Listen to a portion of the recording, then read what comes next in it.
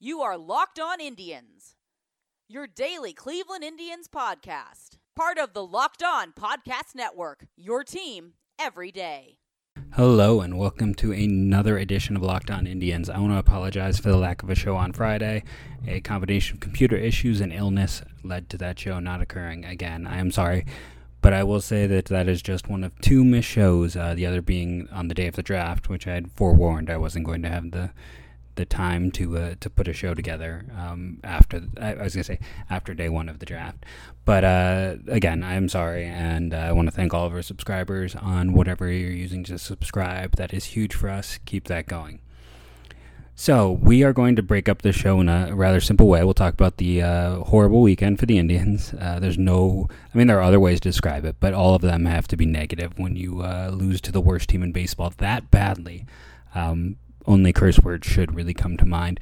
And then we're going to take the second half of the show, and at this point, I think most would still agree that the Indians' biggest problems are all on the offensive side of things. So we are going to look at the major players and see how they did over the last month. We're just going to look at a month's worth of data. We're going to see how they were over the last month, see who's trending up, who's trending down, and who is staying roughly the same.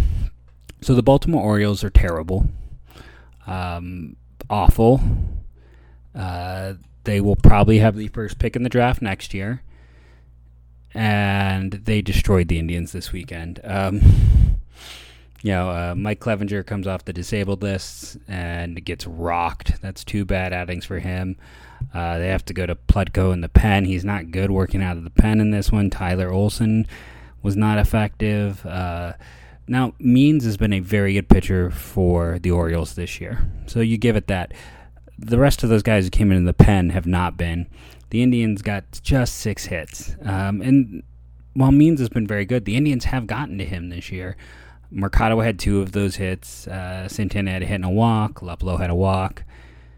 Your only extra base hit also went to Mercado. I mean, Mercado is your player of the game. 2 for 4 with your only extra base hit. What more do you really need? Yeah, it's an ugly one. I mean, there's not a lot of time to spend on it. Clevenger's performance, since he's come back from injury, is a concern. But again, the Orioles are a team you should beat up on. It's not just that Clevenger got lit up. It's, you got a guy coming back from injury whose last time out also struggled and then went back on the disabled list. Let's help his confidence by leaving him out there to give up 7 runs. That's just bad management. I understand leaving Plutko out there because you need him to soak up some innings. But again, Plutko shouldn't be getting beat up by the Orioles. That's just...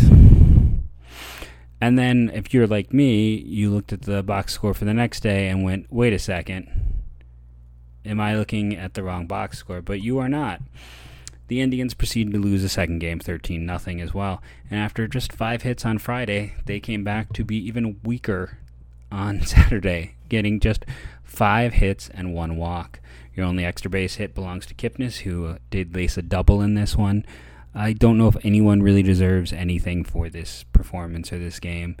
Kevin P. had 2 of the 5 hits, so maybe you consider him. Adam Simber, I'm going to give it to him. 1 innings pitched, 2 strikeouts. The only pitcher who didn't give up a run. Ty Clippard, we're seeing some regression. A.J. Cole, there's a reason why A.J. Cole has bounced around so much, and he's always been extremely long ball prone, and that I feel like is going to be an issue. Mike Freeman, are we going to complain that you got 2 runs given up by the hitter who's just pitching to save your pen after 2 bad performances by starters? Really ugly game for Plesac. It's multiple hit batters, very hittable. He's been really good so far this year. And on the other side of things, Andrew Kashner has been a bit of a sneaky effective pitcher. He's one of those guys that, along with Jonathan Villar, the starting second baseman, who should really be considered trade targets for teams out there. I don't think, they're going to move a Chance Cisco or Renato Nunez, but even a Trey Mancini could conceivably be on the move because he is already 27 years of age. Dwight Smith Jr. maybe. I talked about this in a pod last week, but there's some guys to check out on this Baltimore squad for other teams in spite of how bad their roster has performed this year. But, I mean, you look at this game, Renato Nunez had 2 home runs. He's up to 18. He's a former big-name prospect who's finally getting that opportunity to play. He's going to hit for low average. He's not going to walk a lot. But, if you want to look at a best outcome for Bobby Bradley, it's Nunez, who took a while to click and is always going to be a low average guy, but is hitting for power this year and is on pace, to eclipse 30 home runs. So maybe that's your hope for Bobby Bradley. We'll talk about him more in the second half of the show. So the Indians actually entered today's game having to be afraid of the fact that they could be swept, which is crazy to think about, that you could get swept by the Baltimore Orioles. Let's let that sink in. Has it sunk in enough? The Indians were in danger. The Baltimore Orioles had 22 wins entering this weekend. They're now up to 24. And the Indians' offense was somewhat punchless. I mean, it's hard to... 2 runs isn't a great outing, but they had 10 hits. Part of the problem is 5 of those hits were between Mercado and Santana, and then the rest of the lineup. And then you had your other 3 hits came from Bowers and Luplow, who platooned in the game. So you had 3 guys providing 80% of the offense. It's less than ideal. I still don't. I hate this lineup construction. I at this point would rather see Bowers getting pushed up. Ramirez has to get pushed down. Bobby Bradley. I warned. That's all I'm gonna say. I warned that this was a very real possibility of what you would see with him, that he was going to get exploited at the next level, that he just wasn't good enough. Shane Bieber, 8 innings, 3 hits, no walks, 11 strikeouts. We call that a good outing. After the previous 2, you might have forgotten what one of those looks like. And Brad Hand with the save, the 23rd for him on the year. 1 walk, 3 strikeouts, 2 hits. He didn't make it pretty, but he did make it through. Gabriel Ynoa for Baltimore, fantastic. You can't really have any fault with him. Former Indian Sean Armstrong gave up 3 of those hits, but just the 1 run was able to work through things in there. But again, this pen is atrocious, and the fact that they're not getting to this pen more often is an issue. The fact that 3rd inning, how did they score a run? Well, Santana singled and Mercado scored. Okay, so in the 7th inning, how did they score a run? Santana singled, Mercado scored. That was the offense. I mean, it was like a quarterback to a receiver. It was Santana to Mercado for the point, and thank goodness for those 2 right now. Because we have even seen a little bit of slide back with Lindor, on top of a lineup that is, if we say struggling, that is probably being kind this year. Next month we will dive into the monthly stats, the team stats again, to see how they're comparing. But before then, let's take our break right now in the podcast. And now is a good time for a word from our sponsors. First up is Hotels.com, website or app. They will tell you the places you should not go to. They will show you the best deals. They will save you time and money.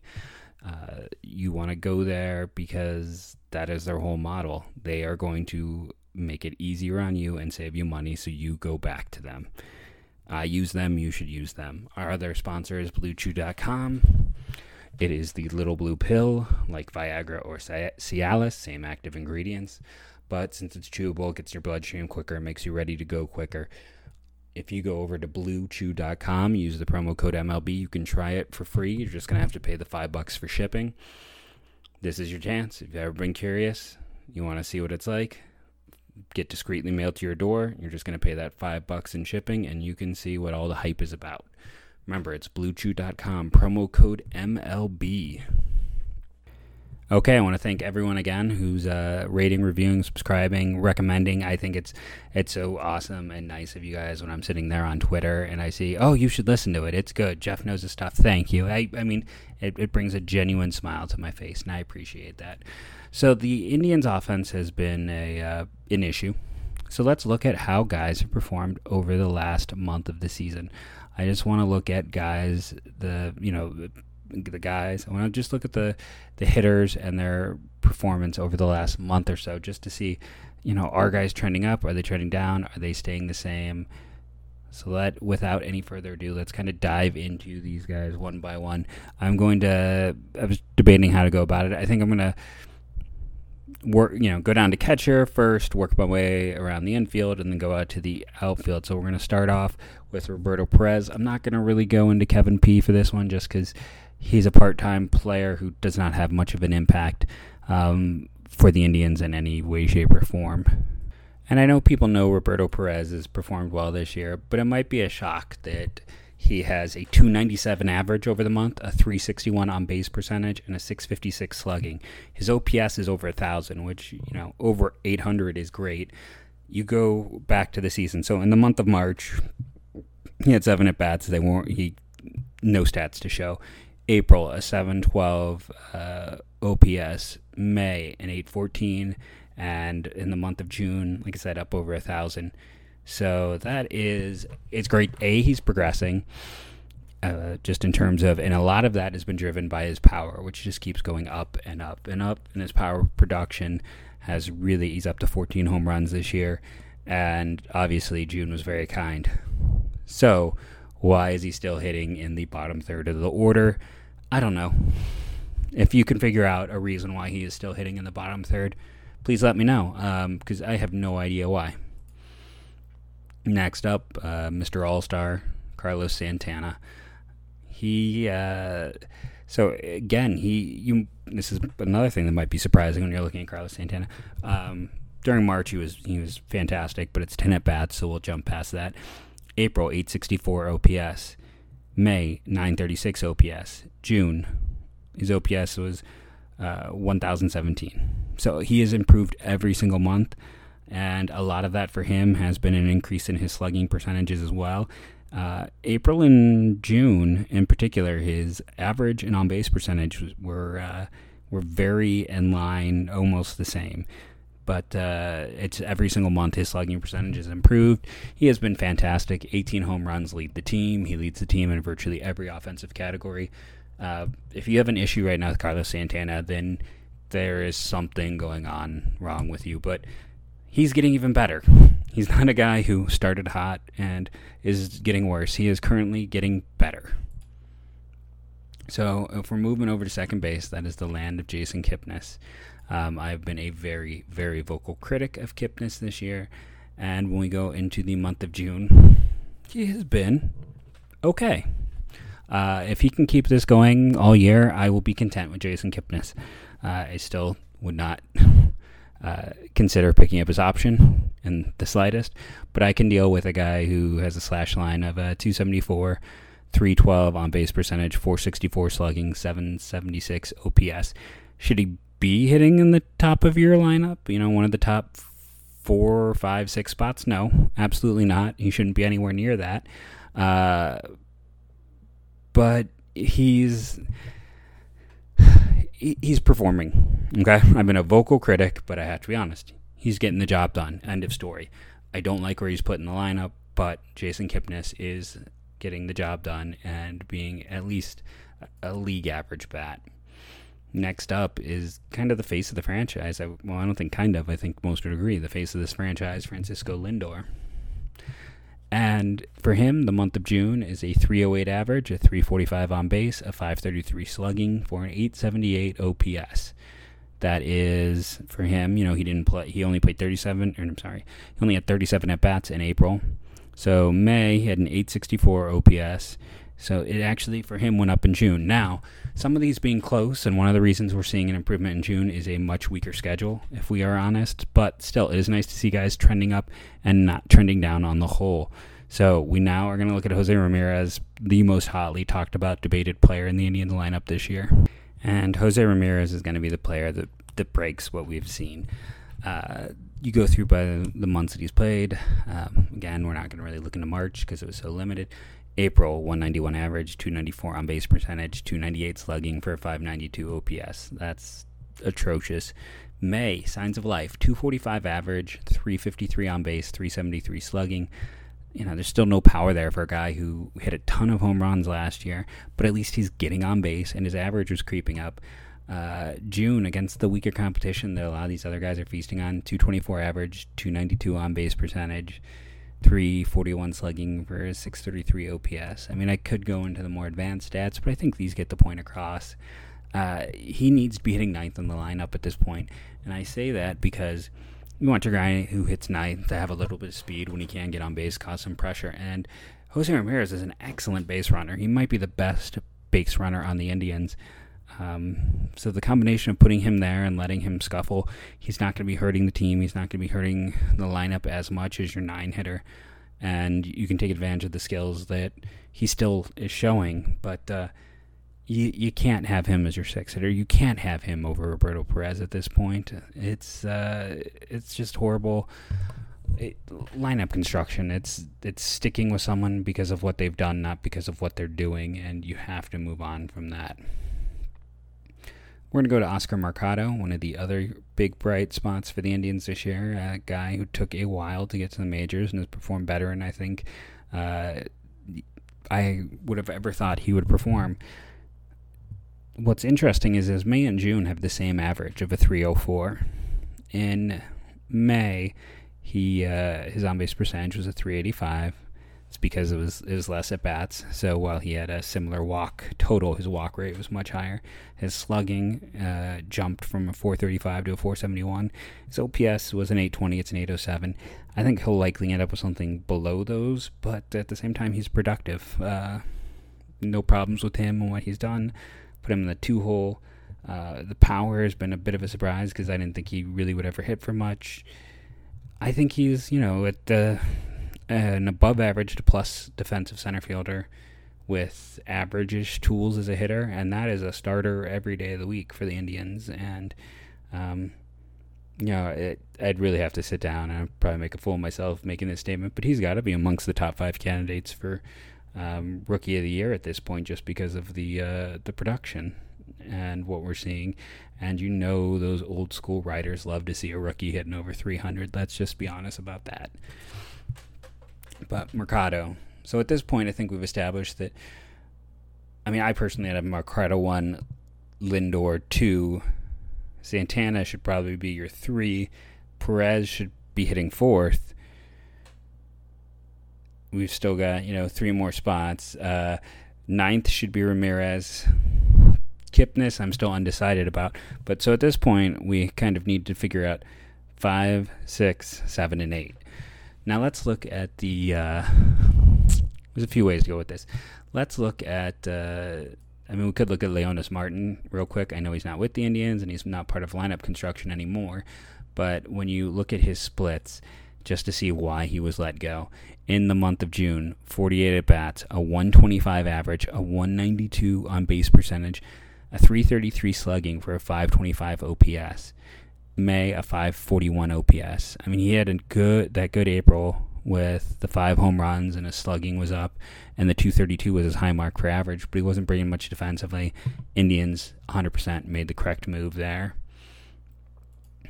But since they have taken him out of the picture, let's talk about Jake Bauers, who has been getting a few more reps in the outfield now, especially since they moved up Bradley and kind of moved him out of that spot. For the month of June, Bauers, 227 average, 236 on base percentage, 493 slugging for 756 OPS. May, he was awful, 194, 292, 301, 593. But April, he was 256, 344, 410, 754. So he was closer to average. But he has gone basically like average, bad, average. We'll see. Closer to the start of the month, he was actually playing quite well. It's evening out, but at the same time, he's hit 5 home runs in the month of June. He has 10 total. So in this 1 month, we've seen half of his home run production. And here's a kid who is, 23 years of age still. Won't be 24 until October. Extremely young. We'll see. If I told you the Indians had a 23-year-old who was on pace to hit over 20 home runs, that would bring some excitement to many. Yes, we'd like to see all the other numbers stack up, move, and get higher, but he's not been a complete loss in terms of the addition to the Indians. He's probably someone I'd be honestly looking at around 6th or 7th in the lineup. Okay, so Tyler Naquin is next up. He has formed a relatively okay platoon with Jordan Luplow. It very much is better when Luplow is in, but at the same time, I'm being a little unfair to Naquin, who I mentioned the 5 home runs by Bauers. Naquin has 5 this month as well. 232 average, 254 on base, 554 slugging. He's not getting on base, which is an issue, but he is hitting for some power. He's making the platoon work. The OPS being over 800 is great. We can't mention him, as I said, without mentioning Luplow. So when you pull him up, he's been fantastic since he came back in May. May 250, 286, 597, 883. June 265, 379, 469, 848. He's got 9 home runs and 139 at bats. So Luplow should be your 5th hitter when he plays, and I think Naquin at this point should be your 5th hitter. Just keep that spot the same. I would rather have those 2 guys out there providing a little more pop from that position. At this point, honestly, Kipnis is at 6. 7 is why am I blanking on on Jake Bauers? And 8 is Bobby Bradley or whoever else they decide to put in that spot. And then 9 is Jose Ramirez, because you'd rather have his base running there. Bobby Bradley has been, as promised, 20 at-bats, 3 hits, 2 of them for extra bases, 9 strikeouts. He's striking out almost half of his at-bats at this point. It was warned. I wouldn't be shocked if they try something new after the All-Star break, just because he's looking extremely exposed in the majors. He was hitting so well in the minors, and you don't necessarily want to mess with confidence. He is 23 years of age. He's a little bit younger than Jake Bauers for a comparison, less than a year, but Bauers has, this is his 2nd year in the majors, and Bradley, there were always the concerns about the hit tool, the strikeout rate. We'll have to see. The Indians, honestly, maybe you give him to the deadline, and if the Indians can stay in it and he is still not performing, you trade for a rental on the cheap, or you give another hit. I mean, Daniel Johnson should be getting a call sooner than later from that AAA team. So I don't think that if Bobby Bradley continues to really struggle, we'll probably see more Mike Freeman, honestly, with as much as Tito has relied on him. And then we'll probably see eventually Daniel Johnson up in his place, giving Bradley a chance to kind of gain back some of that confidence that he had before he was called up. I want to thank you all again for listening. With the long delay, with me missing Friday, I really appreciate each and every single one of my listeners and all of the kind statements you make. It was a rough weekend to be an Indians fan, but you guys made it a lot better. As always, go Tribe.